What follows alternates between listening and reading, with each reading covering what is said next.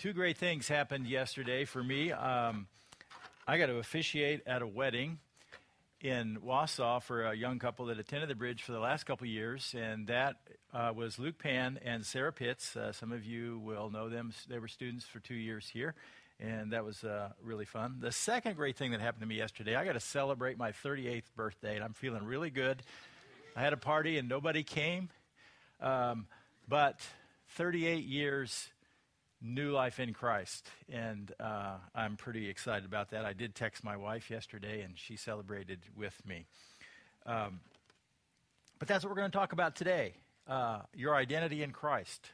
And this series is called Christianity 101, and we want to start out with some basic things. Our message today is kind of Christianity 101 with a little Christianity 102 and some Christianity 201 mixed in. So just be patient with me. You'll see you have an extended outline. That's intentional because there's a lot of things we're going to talk about. We're going to look at a lot of verses, and some of those are going to be marked out for you so you can be sure and take them home if you want to have those listed out. So, in October 2011, the Associated Press ran a very moving story in Mumbai, India. The story described how 285 girls were given the name at birth Nakusa or Nakushi, which in Hindi, the primary language of India, means unwanted. How would you like to be given the name unwanted? This unwanted name is often given to girls by families in India who value sons more than daughters. And so when known, sometimes daughters are aborted or they're neglected, left for death, or given to an orphanage. Last October, 285 girls were renamed in a public ceremony. And the news article reported this. The 285 girls, wearing their best outfits with barrettes, braids, and bows in their hair, lined up to receive certificates with their new names, along with small flower bouquets.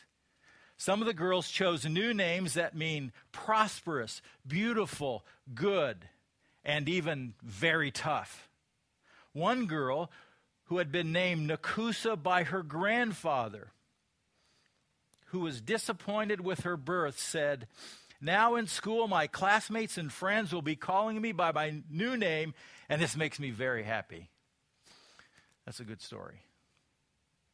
A new identity. There were people at birth given a poor identity, a devalued identity, unwanted, given a new name with new meaning, a new identity. If you are a follower of Jesus Christ, you have been given a new identity. That's what we talked about last week. That's what we're going to talk about this morning. It's loaded with meaning and significance. I want to review a little bit from last week. Again, you have an extensive outline. I want to encourage you to stay with me. Some of it's going to be review. The more you hear it, it's going to click and make sense. Some things you hadn't thought about before are going to make sense. So please stay with me. I'm going to start with Ephesians 2, 8, and 9. Ephesians chapter 2, verses 8 and 9. This is kind of a basic passage we began with last week. For it is by grace you've been saved. Key thought. By grace, God's unmerited favor. Something we don't deserve, okay? Have been saved. Already happened. It's not something you do over and over and over and over again. It's already happened if you have placed your faith in Jesus Christ. It's through faith. This is not from yourselves. It's not about you. It's not about your achievement. Not about what you could do. It is the gift of God. I hope you spend the rest of your life just soaking that in, what grace is. It's a gift. Gift of God. We just so often want to pay back or earn it. That's not what this part is about. There's a place to follow God and honor Christ the way you live, but it's not about your position in Christ if you've already placed your faith in Christ. It's not by works, so that no one can boast. So here we go, some review. Our position in Christ is based on the following items. Next slide, please. Our position in Christ is based on the following. Number one, it's not based on our feeling or experience. It's really important to be reminded of, because so often we sort of, do I feel saved today? Do I feel like God loves me today? Do I feel God's presence today? That's not what this is about. It's not about you and your feelings. It's about God's truth. It's not based on feelings or experience. Secondly, it's not progressive. It does not improve or get better because it was perfect when given. You're not going to change it. You're not going to make it better. And you're not going to make it worse. It's not about your performance. Okay? So, this is review. Just be clear about this. Thirdly, it's not achieved by us because there was no goodness or merit in us that caused God to give us his gifts. Your position in Christ. We're talking about your salvation. It's the whole package. We could list out at least 33 different things that together make up your position in Christ, or what we call your salvation. It's a whole thing together. It's what the New Testament tells us about who you are. It's your identity in Christ, okay? So, it's not achieved by us. I hope that's getting pretty clear by now. I don't mind repeating myself. I'll keep doing that. It's a gift. You can do nothing. You can do nothing to earn your salvation. And please understand this. You can do nothing to keep your salvation. You are not good enough to keep your salvation, and you will never be good enough to keep your salvation. Be thankful. It's a gift. Okay? Some people think, we're going to pay it back. We're going to try really hard. We're going to please God, and somehow God's going to say, okay, you got to keep it. It's not what this is about. Please understand that. Okay. Number four, it's eternal. It lasts as long as the merits of Christ and his death. Eternal life is eternal. Please catch that. And it lasts as long as Jesus.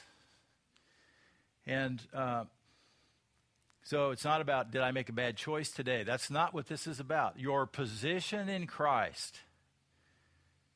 It's the whole of your salvation. Fifthly, it's based on the authority of God's word and his promises. It's based on God's authoritative revelation. It's not based on human reason or our best guesses. Number 6, it's accomplished by God alone and not by us. It's just one more way to say this, kind of the same thing I've said. It's accomplished by God alone. It does not depend on you. It does not depend on me. Never has, never will. It depends on Christ and him alone. Sometimes we get the idea that, well, Jesus died for me, and I believe that, but now I'm going to just keep making payments on it. As if I could add to it. There's nothing you could ever add to what Jesus has already accomplished in your salvation. Okay, this is still review from last week. This new identity includes, and this is several scripture passages. We're not going to look at these. This is just review. Number 1, given a new nature. That was 2 Peter 1:4. A new capacity to please God. A new nature. We had to get connected to God. It had to be a nature that came from God. He is the source. The next one is to be born again. This is how Jesus described it. There is a physical birth. Everybody gets a physical birth, but not everybody gets a spiritual birth or gets a chance for a second birth or born again. That's that key word. I need to be born in a spiritual realm so I can be spiritually connected to God and have that nature that comes from God. We say we want to help people connect with God. This is where it starts. We want to help people understand who Jesus is so they can be born again and receive a new nature. Given a new spiritual birth called regeneration, Titus 3, 4, and 5. It's another way to talk about it. The washing of rebirth and the renewal by the Holy Spirit. Regeneration, it's what it is. It's that second birth. And then we're called children of God, 1 John 3, 1 and 2. Because we were born again, born of God, given a new spiritual nature, now we are truly his children, and we are part of God's forever family. That's what it means to be children of God. And that's going to make you and me brothers and sisters. Next, adopted by God as sons and daughters. We looked at this last week, and the whole idea is that we are given all the rights and privileges of sonship.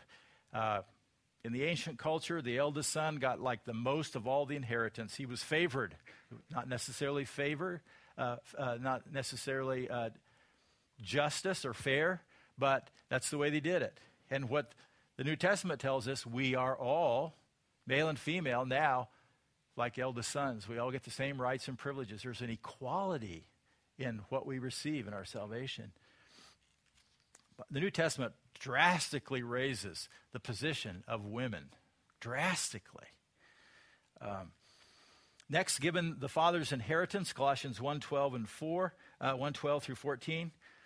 The New Testament is Jesus' last will and testament. And with it comes a great inheritance that is given to all who believe in Jesus. And all the promises about the future, the inheritance, what's in heaven, what's waiting is given. And you're given an inheritance if you're a follower of Christ. You're also made members of God's household, Ephesians 2:19 and 20. You're part of God's forever family. This is a term for the church, God's household. You're also, Ephesians 1:7 and 8, forgiven our sins. We have been pardoned in the court of heaven. It's a pretty great thing to be forgiven, all of your sins. You know, sometimes we come across, well, gee, I have some things in my past that I don't really want to talk about, but I don't know if God could really forgive me for those. And you know what? Absolutely, he can. He forgives all your sin. And when we grab a hold of that, that's pretty powerful. All your sin. So let it be known, you are forgiven. Next, made alive with Christ, Colossians 2:13. We're not dead, but we are spiritually alive in Christ. Me for 38 years, but I was dead before that. I was spiritually dead. Now I have a new life, a spiritual connection with God. Next, declared righteous in God's court of justice, Romans 5:1 and 2.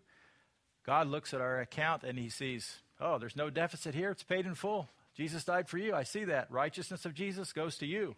You are declared righteous. You don't deserve it. You never will deserve it. Here it is. It's a gift. Next, you've been reconciled to God, 2 Corinthians 5:17 and 18. You've been changed from enemies of God to friends of God. You were in a conflicted relationship with God, and now you are restored. You were at enmity with God, and now you have harmony in your relationship with God. That's what it means to be reconciled. Next, given access to God, Ephesians 2:18. Now the door to God's throne is open to you, and you can now come to him in prayer. You're a child. You're an heir. You're an insider in the kingdom of God. And there's something else you need to know. If a person hasn't come to faith in Christ yet, they don't have access yet. They don't have the access that you have. You take that for granted sometimes. That's why it's so important that we share the good news. That's our mission. That's why we're here. That's why we exist, is to let other people know the good news about Jesus Christ. And last part of the review, we've been sanctified, that is set apart to serve God, 1 Corinthians 6:11. We've been sanctified, we've been cleaned up, we've been washed so that we're now dedicated to God and ready to serve God. And sanctification always is for service. You weren't sanctified to sit and to soak. You were set apart, so now you're ready. Now God can use you. You don't have to have 25 years of Bible knowledge. You just need to be cleaned up. You just need to say, God, here I am. I want to serve. And make sure you're spiritually clean. That's all. So now that's some review. Now we're going to look at a few more truths that talk about your identity, your new position in Christ. These are more things that make up your salvation. Consider it a whole package. The gift is an entire package here. Okay. So number one on your outline, our position in Christ has set us on a secure foundation. A secure foundation. Key passage, Romans 8, 1 and 2. Romans 8, 1 and 2. Let's see that. We don't have Romans 8, 1 and 2. There we go. Thank you. Therefore, there is now no condemnation for those who are in Christ Jesus, because through Christ Jesus, the law of the Spirit of life set me free from the law of sin and death. There is now no condemnation for those who are in Christ Jesus. By the way, this is my wife, Sue's, probably just about her favorite verse. She has a lot of favorite verses like me. There is now no condemnation. You may feel condemnation, but let me tell you what, it's not God, because there is no condemnation from God for you who have been forgiven and pardoned already.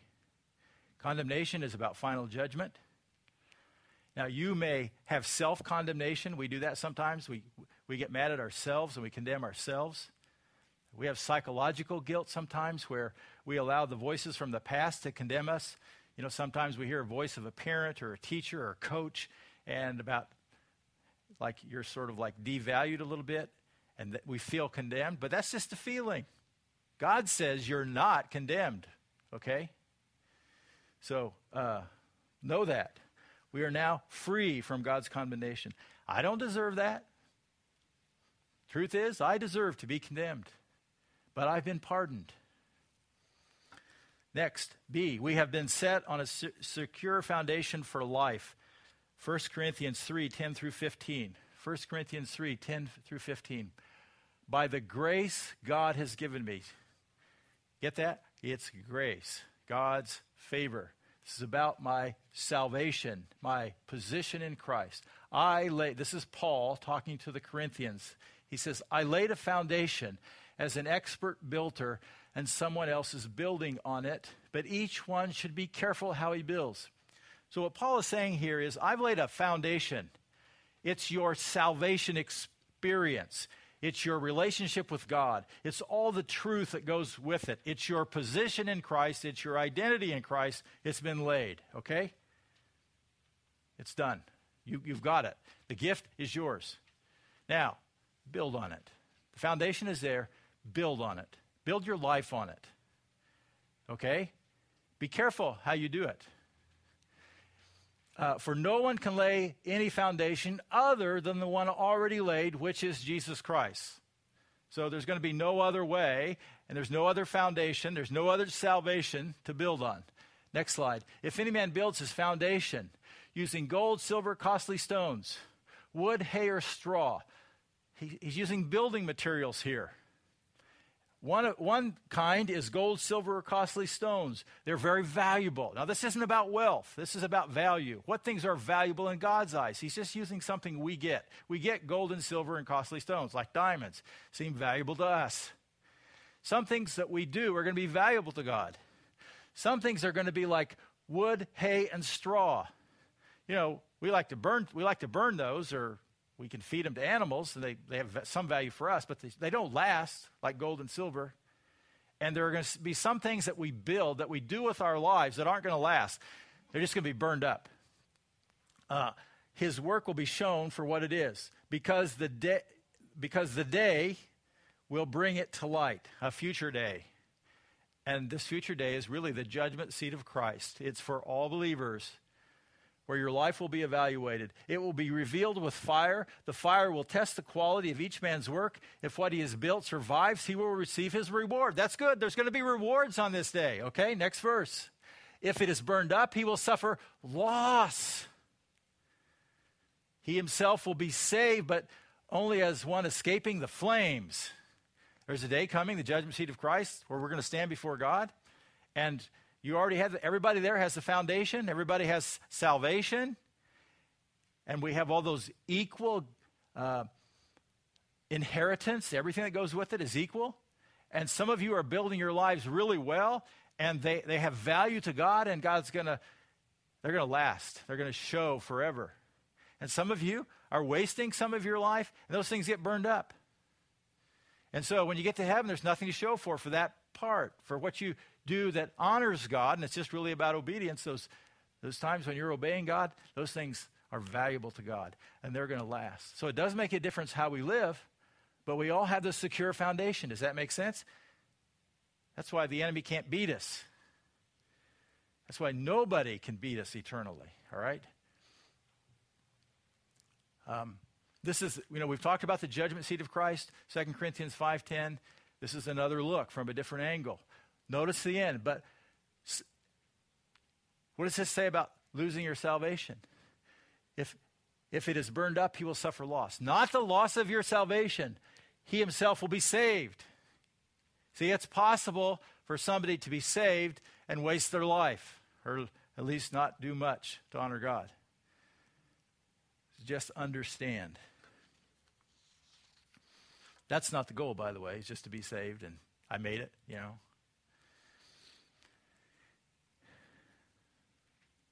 Let's go to C. We have been made citizens of heaven, Philippians 3:20. But our citizenship is in heaven, and we eagerly await a Savior from there, the Lord Jesus.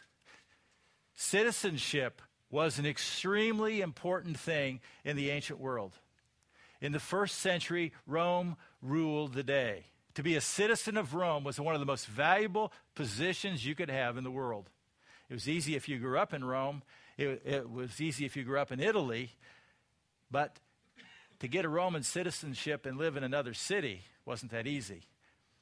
Philippi, where the Philippians were, was considered a free city in the Roman Empire. People in Philippi had the rights of citizenship because they were a free city, and that was pronounced by the Roman Empire, given to them as a gift by the Roman Empire. They understood the value of Roman citizenship. It gave them rights and privileges that carried throughout the Roman Empire. They could travel safely under the authority of the Roman Empire. They had rights, but if you weren't a Roman citizen, you did not have those rights. Paul was a Roman citizen, and he had rights that took him everywhere in the Roman Empire. The people of Philippi understood exactly what it's saying. You have citizenship in heaven. You have rights and privileges in heaven. It's yours. It's a gift. You have papers that you belong there. And one day you will realize that you're a citizen of heaven as a follower of Christ. D on your outline, we are a light in the Lord, Ephesians 5:8. Look at verse 8. For you were once darkness, but now you are light in the Lord. Live as children of the light. You were once in the sphere of darkness.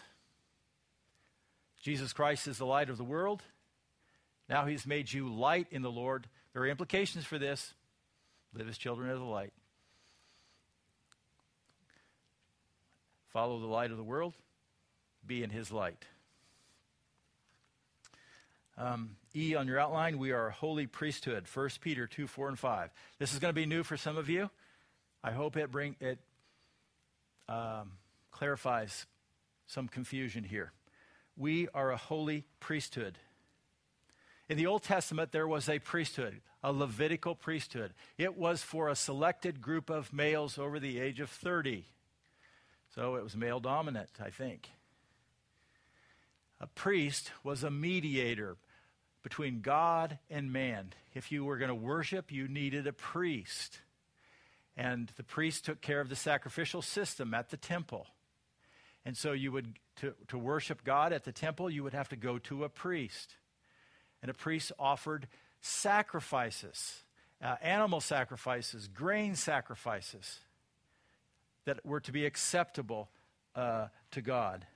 However, something amazing is happening. 1 Peter chapter 2, verses 4 and 5. As you come to him, the living stone, Jesus, rejected by men, but chosen by God and precious to him, you also, like living stones, are being built into a spiritual house to be a holy priesthood. Good heavens, you are being built into a holy priesthood, offering spiritual sacrifices acceptable to God through Jesus Christ.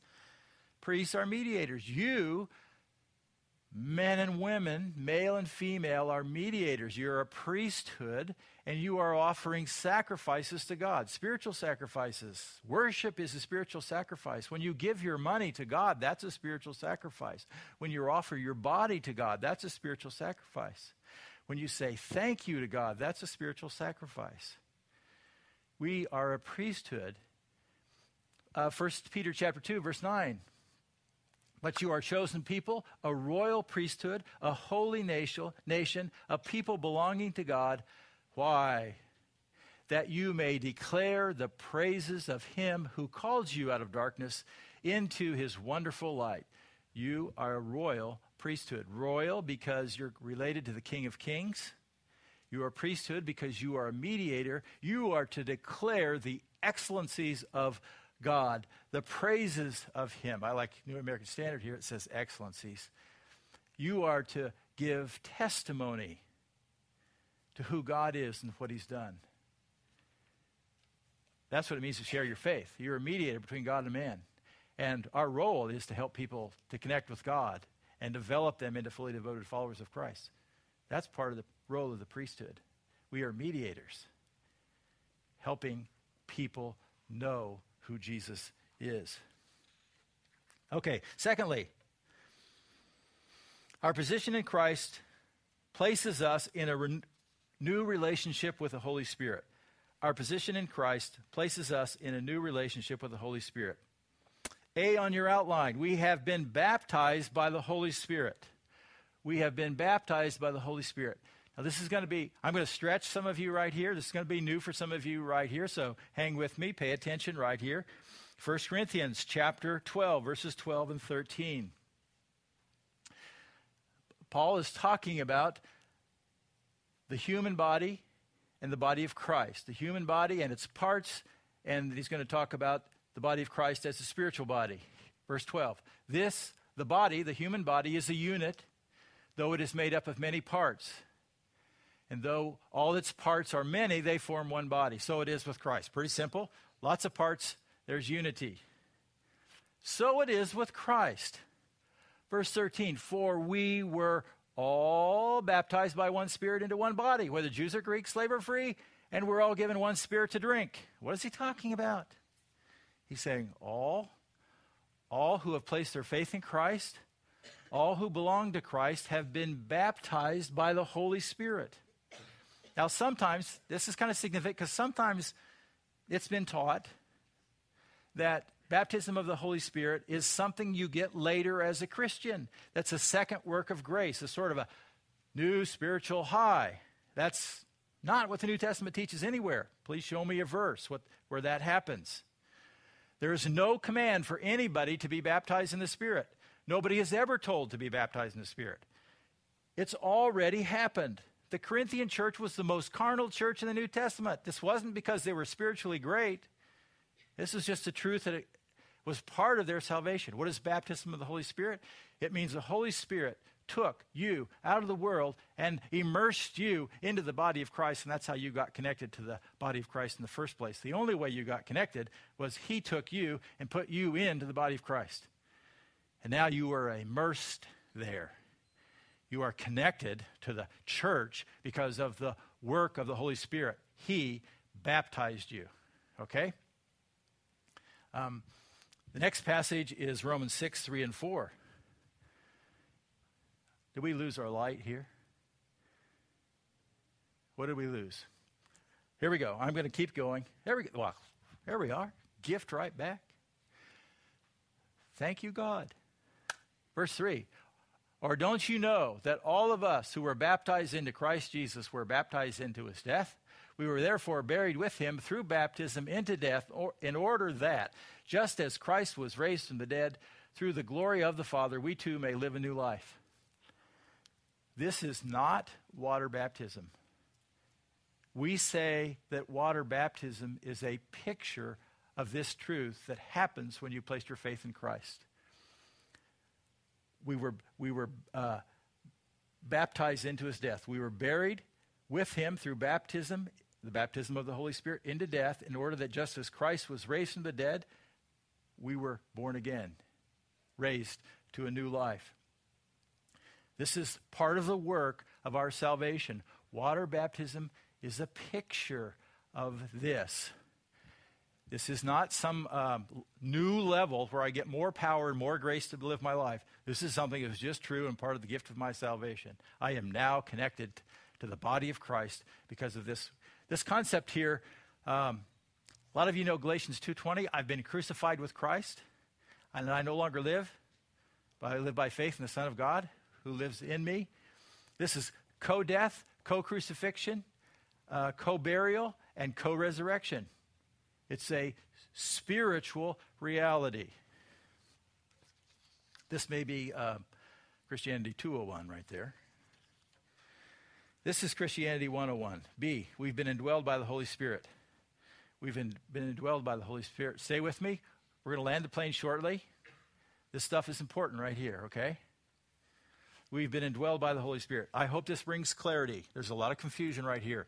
The doctrine of the Holy Spirit is one of the most confused principles taught in the church. We have been indwelled by the Holy Spirit. John 14, 16, and 17.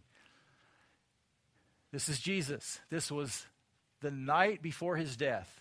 It's in the upper room, the Last Supper. He's talking to his disciples. So before his death and before all that's going to come after his death, Jesus said, I will ask the Father, and he will give you, the disciples, another counselor to be with you forever.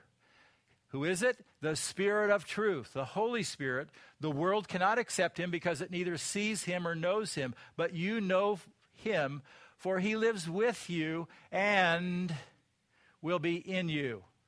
Not in you yet, but will be in you. He has been with you, but not in you. Big difference. The disciples spent time with Jesus. He sent them out on missions, and they did some great things. They healed people. They cast out demons. They taught God's word, and the Holy Spirit was with them. Something happened in Acts chapter 2 on the day of Pentecost. The Holy Spirit that Jesus said he would pray for and the Father would give came to be in them. They are changed people. Peter, remember, this very night, Peter denied Jesus 3 times. He was scared to death. In Acts chapter 2, he walks out in the streets of Jerusalem with boldness and courage and proclaims the gospel and said, you guys killed Jesus. They could have arrested him and crucified him. He's a different man. He's indwelled by the Holy Spirit. It's the day the church got started in Acts chapter 2. Now let's go to 1 Corinthians 3:16. This is to the church. This is about us. Don't you know, Paul says, that you yourselves are God's temple and God's Spirit lives in you? That's been the change. It began to happen in Acts chapter 2. And as people came to faith after Acts chapter 2, the Holy Spirit came to live in him. Don't you know that you're God's temple? That's where God lives. In the Old Testament, he lived in a physical structure in Jerusalem where they worshiped and did animal sacrifice and where there was a priesthood. Not so in the New Testament. You are the temple, the body. Your body is the temple where God lives, where God resides. And Paul says to the Corinthians, don't you know that? And, he struggled with the Corinthian church a lot because they didn't seem to catch on as quickly as he hoped they would. 1 Corinthians chapter 6, verses 18 through 20. Here's an important implication. Flee from sexual immorality. All other sins a man commits are outside his body, but he who sins sexually sins against his own body. Do you not know that your body is the temple of the Holy Spirit, who is in you, whom you've received from God? You're not your own. You were bought at a price. Therefore, here's the implication, honor God with your bodies. Because your body is the temple of the Holy Spirit where God lives, you have a new responsibility, and it's to honor God with your body. How you use your body does make a difference to God. And he says, honor God with it.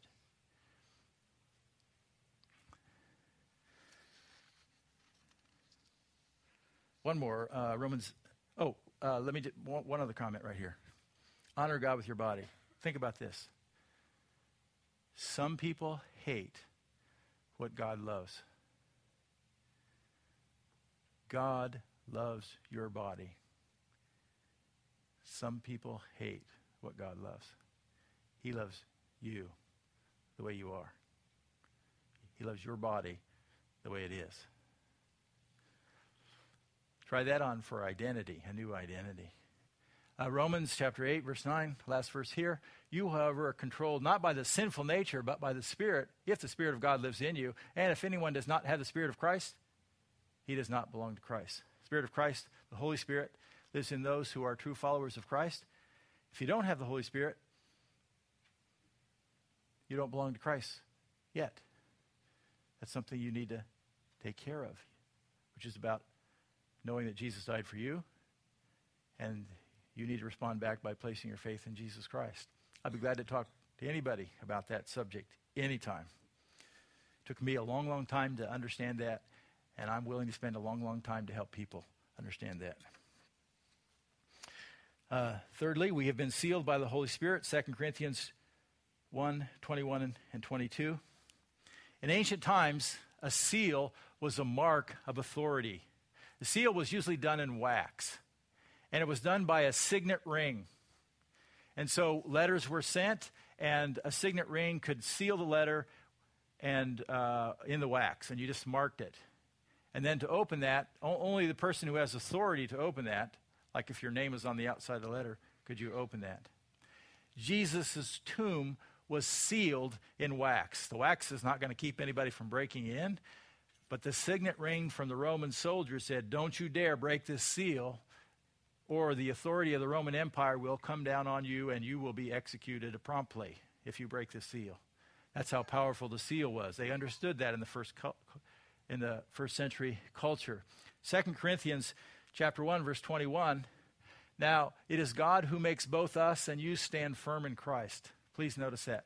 God makes you stand firm in Christ. You don't. You don't make yourself stand firm. God does.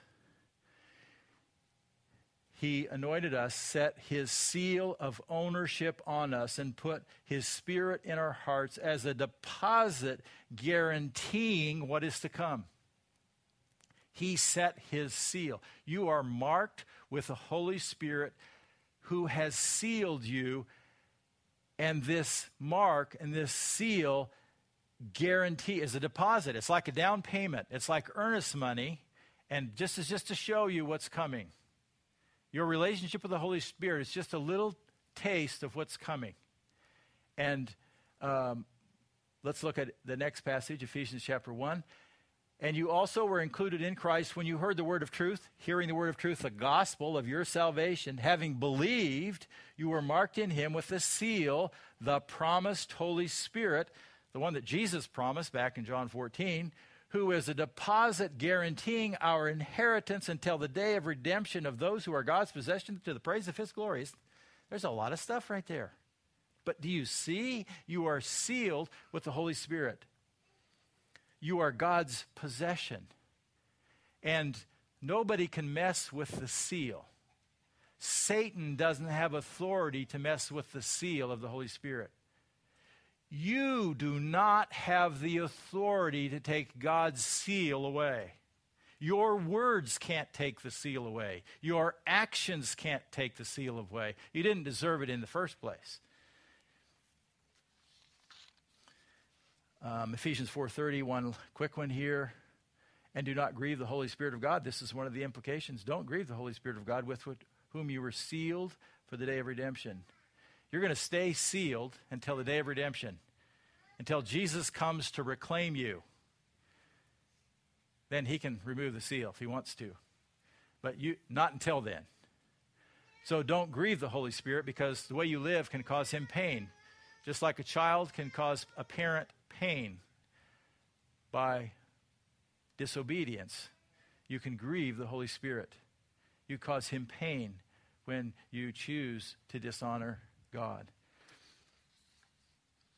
We've been gifted by the Holy Spirit. I need to fly through this one. We're gifted by the Holy Spirit. Ephesians 4:7 basically says, to each one of us grace was given. This whole subject here is grace, gifts. Grace is charisma, charismata, right here. Grace, gifts. The discussion that follows is about the gift of apostle, prophets, pastors, evangelists, pastors, and teachers. 1 Corinthians 12, next passage. The whole subject of 1 Corinthians 12 is spiritual gifts. It starts that in verses 1 and 2. Verse 7, now to each one, the manifestation of the Spirit is given for common good. He's talking about spiritual gifts right there. To each one. Every person in the body of Christ has a spiritual gift. One of your jobs is to find out what it is. It's for the common good. It's not for you so that you can feel good and be happy in your Christian life. It's for the body of Christ. It's for the church. Next slide. Verse 11. All these are the work of one and the same Spirit. He gives them to each one just as he determines. He determines who gets what gifts. You don't get to determine what you want, okay? He determines. It's a sovereign gift of God, spiritual gifts. Spiritual gifts are divine abilities, God-given supernatural abilities given to people for the purpose of building up his church, to serve, to build up his church.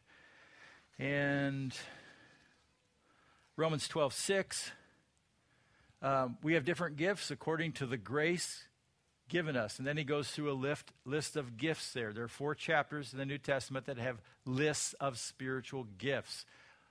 All abilities given at the point of your salvation. You did not have these spiritual gifts before you were born again. On the day you were born again, you were given your gifts. You may not know what they all are yet. If you'd have known me before, you would have never seen me as a pastor teacher. Not in a bloom, not ever. And it just slowly, I have a really thick skull, and I just slowly began to figure it out. It took a few years. I'm the kind of person, I had to write a major term paper in seminary about spiritual gifts before it started to sink in, which was a lot of study in God's Word. Now, most people, it doesn't take that much work to figure out what your spiritual gifts are. But for me, it did. Another one for me is evangelism. And boy, I didn't know anything about that until after I became a follower of Christ, and then it began to surface. The way you determine your gifts is you get in there and serve, and you walk with Christ, and you find out what works for you. There is enjoyment, and it's very rewarding to serve in the area of your spiritual gifts. Some things may be really hard for you, and you're probably not spiritually gifted in that area. There are gift inventories you can take. Wise people around you can help advise you that know some things about spiritual gifts. You can discern some of those that way. Okay, our last point, our position in Christ makes it possible to live for Christ. These are really about the implications. So far, everything we have said pretty much has been about your position in Christ, your identity in Christ, your salvation, all of these truths together. And your positional truth, there are no commands. We didn't tell you what to do. Because you're sealed in the Spirit, there might be implications, but there's no command. You're gifted in the Spirit. You're a citizen of heaven. You're light in the Lord. You're forgiven. All these things are true, and they make up your salvation. But now we're going to say, so what now? Our position in Christ makes it possible to live for Christ. First of all, we are to present ourselves totally to God. Romans 12:1 and 2. Implications of having this gift is now present yourself totally to God. Paul says, therefore I urge you, brothers and sisters. By the way, remember, brothers is a term for male and female. It's not a male term. That's just how we read it. I urge you, brothers and sisters, in view of God's mercy, in view of your identity in Christ, in view of your position in Christ, offer your bodies as a living sacrifice, holy and pleasing to God. Now that you see what God has given you, give yourself back to God. Your body, all that you are, your mind, all that you are, all your stuff, your possessions, give them back to God. This is your spiritual act of worship. You like to worship? Give him everything. Give him your body. Do not conform any longer to the pattern of this world, but be transformed by the renewing of your mind. Then you will be able to test and approve what God's will is, his good and pleasing and perfect will. You want to know what God's will is for your life? Give him everything. Present your body back to him. B, we are to be filled with the Holy Spirit. I wish I wasn't rushed right here because this is one of the most confusing things when you we talk about stuff related to the Holy Spirit. We are to be filled. This is a command. I am indwelled by the Holy Spirit. That is not a command. The Holy Spirit indwells me. There is no command. It's a gift, okay? But I am commanded to be filled with the Holy Spirit. Ephesians 5:18, let's look at that. Do not get drunk on wine. Why? Well, because the person who is inebriated is not acting naturally. They're under the influence of chemicals like alcohol, okay? The issue is who's in control. But instead, be filled with the Spirit, because a person who is filled with the Spirit is not acting naturally, but supernaturally, under the influence of the Holy Spirit. Galatians 5:22 is another place that talks about that. Fruit of the Spirit is love, peace, patience, joy, etc.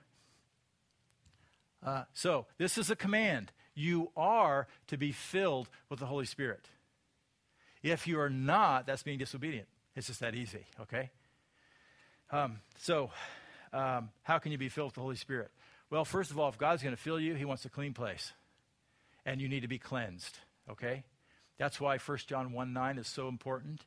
We talk about this. 1 John 1:9, confess your sins. If we confess our sins, he is faithful and just and will forgive us our sins and purify us of all unrighteousness. God wants a clean place so that he can fill you and control you.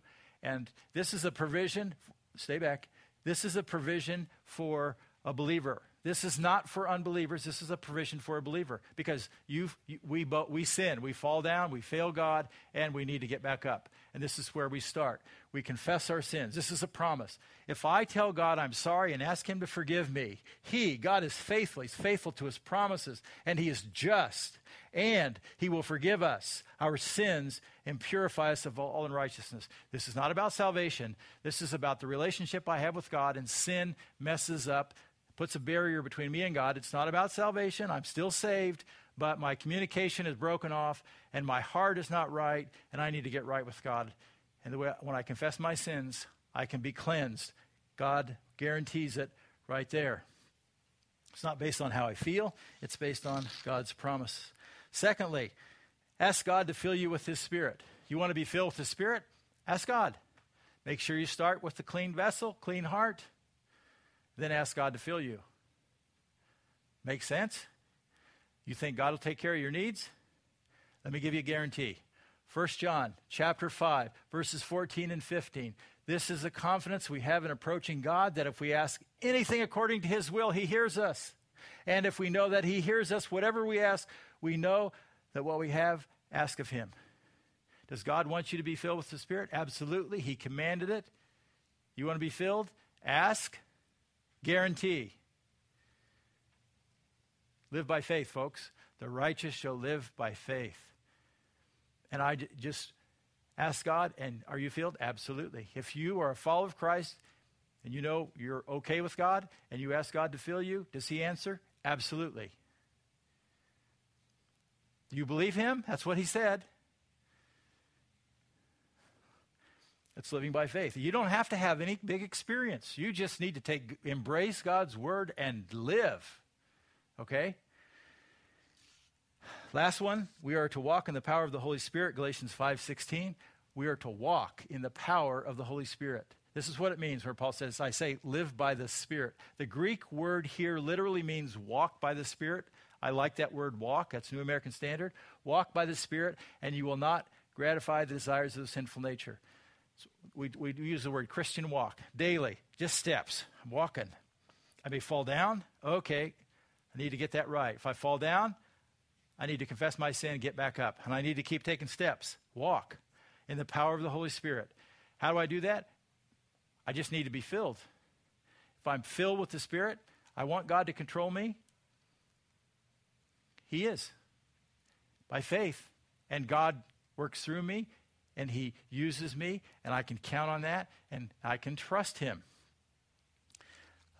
So, if you are a follower of Christ, your identity in Christ is secure. Your foundation is secure. Live your life and build on that. Romans 12:1, God wants you to give your life back to him. God wants to fill you with the Holy Spirit, but he wants to fill a clean vessel. And if you ask God to fill you, he absolutely will fill you. He promises to answer according to his will. You know absolutely it's his will that you be filled and controlled by his Spirit. So I want to close simply by giving us a chance. If you want to be filled with the Spirit, I'm going to give you a chance to ask God to fill you with the Spirit this morning. And so let's just bow in prayer. I want you just to take a minute and think back over your life this morning. Is there anything you want to confess to God privately and silently right now?